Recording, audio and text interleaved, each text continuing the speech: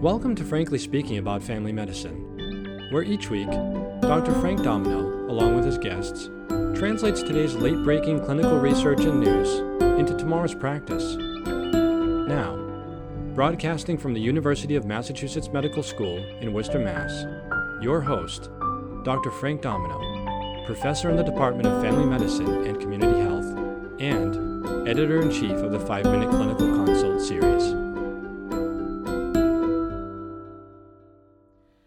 Harold is a retired postal worker who has a history of myocardial infarctions. He's had AFib for the last 3 years. He's on thromboprophylaxis with Abaxaban, 5 milligrams twice a day. He was recently hospitalized for an episode of heart failure. An echo then showed some cardiac enlargement and a reduced ejection fraction down to 32%. While he was in the hospital, his cardiologist mentioned a procedure that might help stop his atrial fibrillation, but the patient really didn't understand what he's talking about, so he came to you to get advice. Hi, this is Frank Domino, professor in Family Medicine and Community Health at the University of Massachusetts Medical School. And joining me to discuss atrial fibrillation and heart failure today is Dr. Alan Ehrlich. Dr. Ehrlich is clinical associate professor at the University of Massachusetts Medical School in the Department of Family Medicine and Community Health, and he's also the executive editor at Dynamed. Welcome to the show, Alan. Hi, Frank. Thanks for having me on. Wow, so this is a fairly complicated patient. He's got heart failure, he's got AFib, he's on quite a few different medications. Just remind us a bit about atrial fibrillation. In the past, we had a variety of approaches. Which is better? Is it better to control his rate or better to control his rhythm? So, in general, for patients with chronic atrial fibrillation, the first-line therapy is rate control. The rhythm control, trying to restore them to normal sinus rhythm, often is associated with less time in atrial fibrillation, but worse outcomes, particularly with some of the medications, which, although they can control atrial fibrillation, can put you at risk for other types of arrhythmias. And so the idea of rhythm control, keeping people in normal sinus rhythm, is really reserved for patients who remain symptomatic despite rate control, or perhaps it's new onset and there might be some reversible cause such as hyperthyroidism, that if you correct, then by restoring them to normal sinus rhythm, you would expect them to largely remain there. That being said, we know that patients who have heart failure, who have atrial fibrillation, often have their heart failure exacerbated because the atrial fibrillation prevents them from having the preload, or what we call the atrial kick, and so they may be more symptomatic. And so that's another group for which various attempts to maintain sinus rhythm have been tried in the past. It is interesting about how when we try to control something like the rhythm and we think we're going to be causing a benefit, we've actually caused some harm in the past. Well, you bring to our attention a new trial, the CASTLE-AF trial for patients involving patients with heart failure and atrial fibrillation. Can you talk a little bit about that, please? Yes, so this is a very exciting new trial.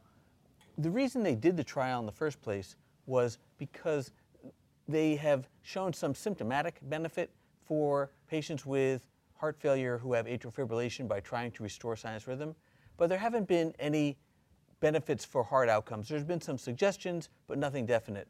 So in this trial, they randomized a little over 360 patients. And in order to get into the trial, first you have to have heart failure, class 2, 3, or 4 on the New York Heart Association classification.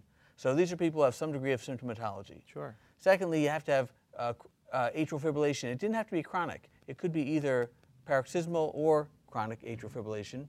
And because of the way they're doing the trial, in addition to the heart failure that these patients had, all these patients had to have a implanted cardiac defibrillator or a cardiac resynchronization therapy device in place, or agree to have one put in. Wow.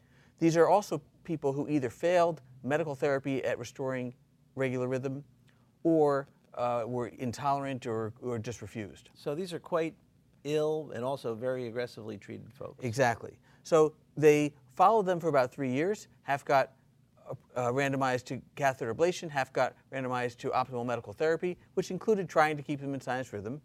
And what they found was that there was a significant benefit seen in the ablation group. For death from all causes, it was 13% in the ablation group versus 25% in the medical management group. And that 12 percentage point difference is a number needed to treat of about 9. That's amazing. So, wow. Most of that came from reduced cardiovascular death, which went from, that also was reduced by about 10 percentage points. So the cardiac ablation therapy in these high-risk patients seemed to have an improved outcome on mortality. That's wonderful, but ablations are fairly aggressive. Were there any complications to this intervention? So in general, the ablation is going to be well tolerated. There are some pericardial effusions.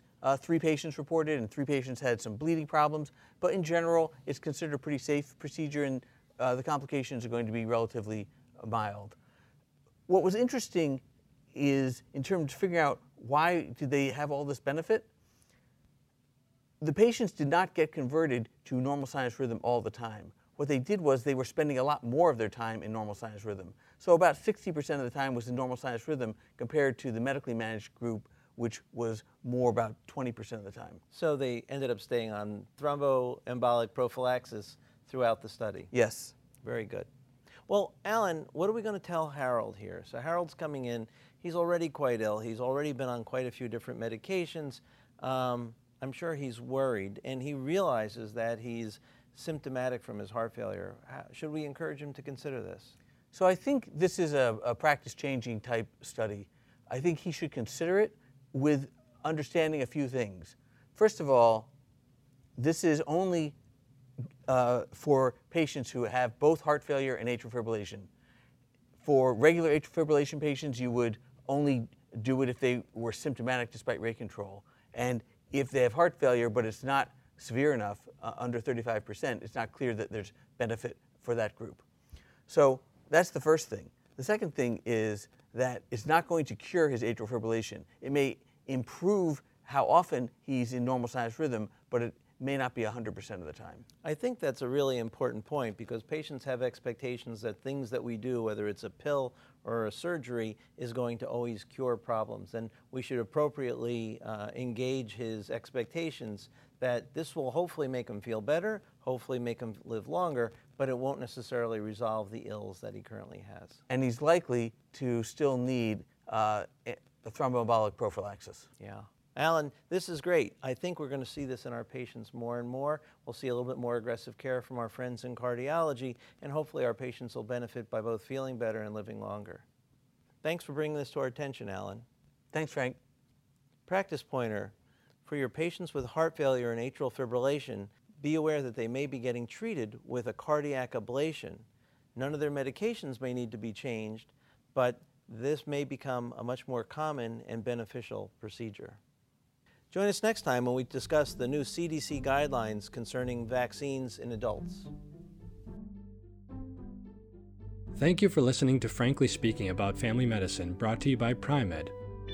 For more information about the article referenced in today's episode, look under the Resources section of the episode landing page. Need help reaching your CME credit goal this year? If so, please browse the more than 300 free CME accredited activities now available on Pri-Med.com. Thank you again for listening.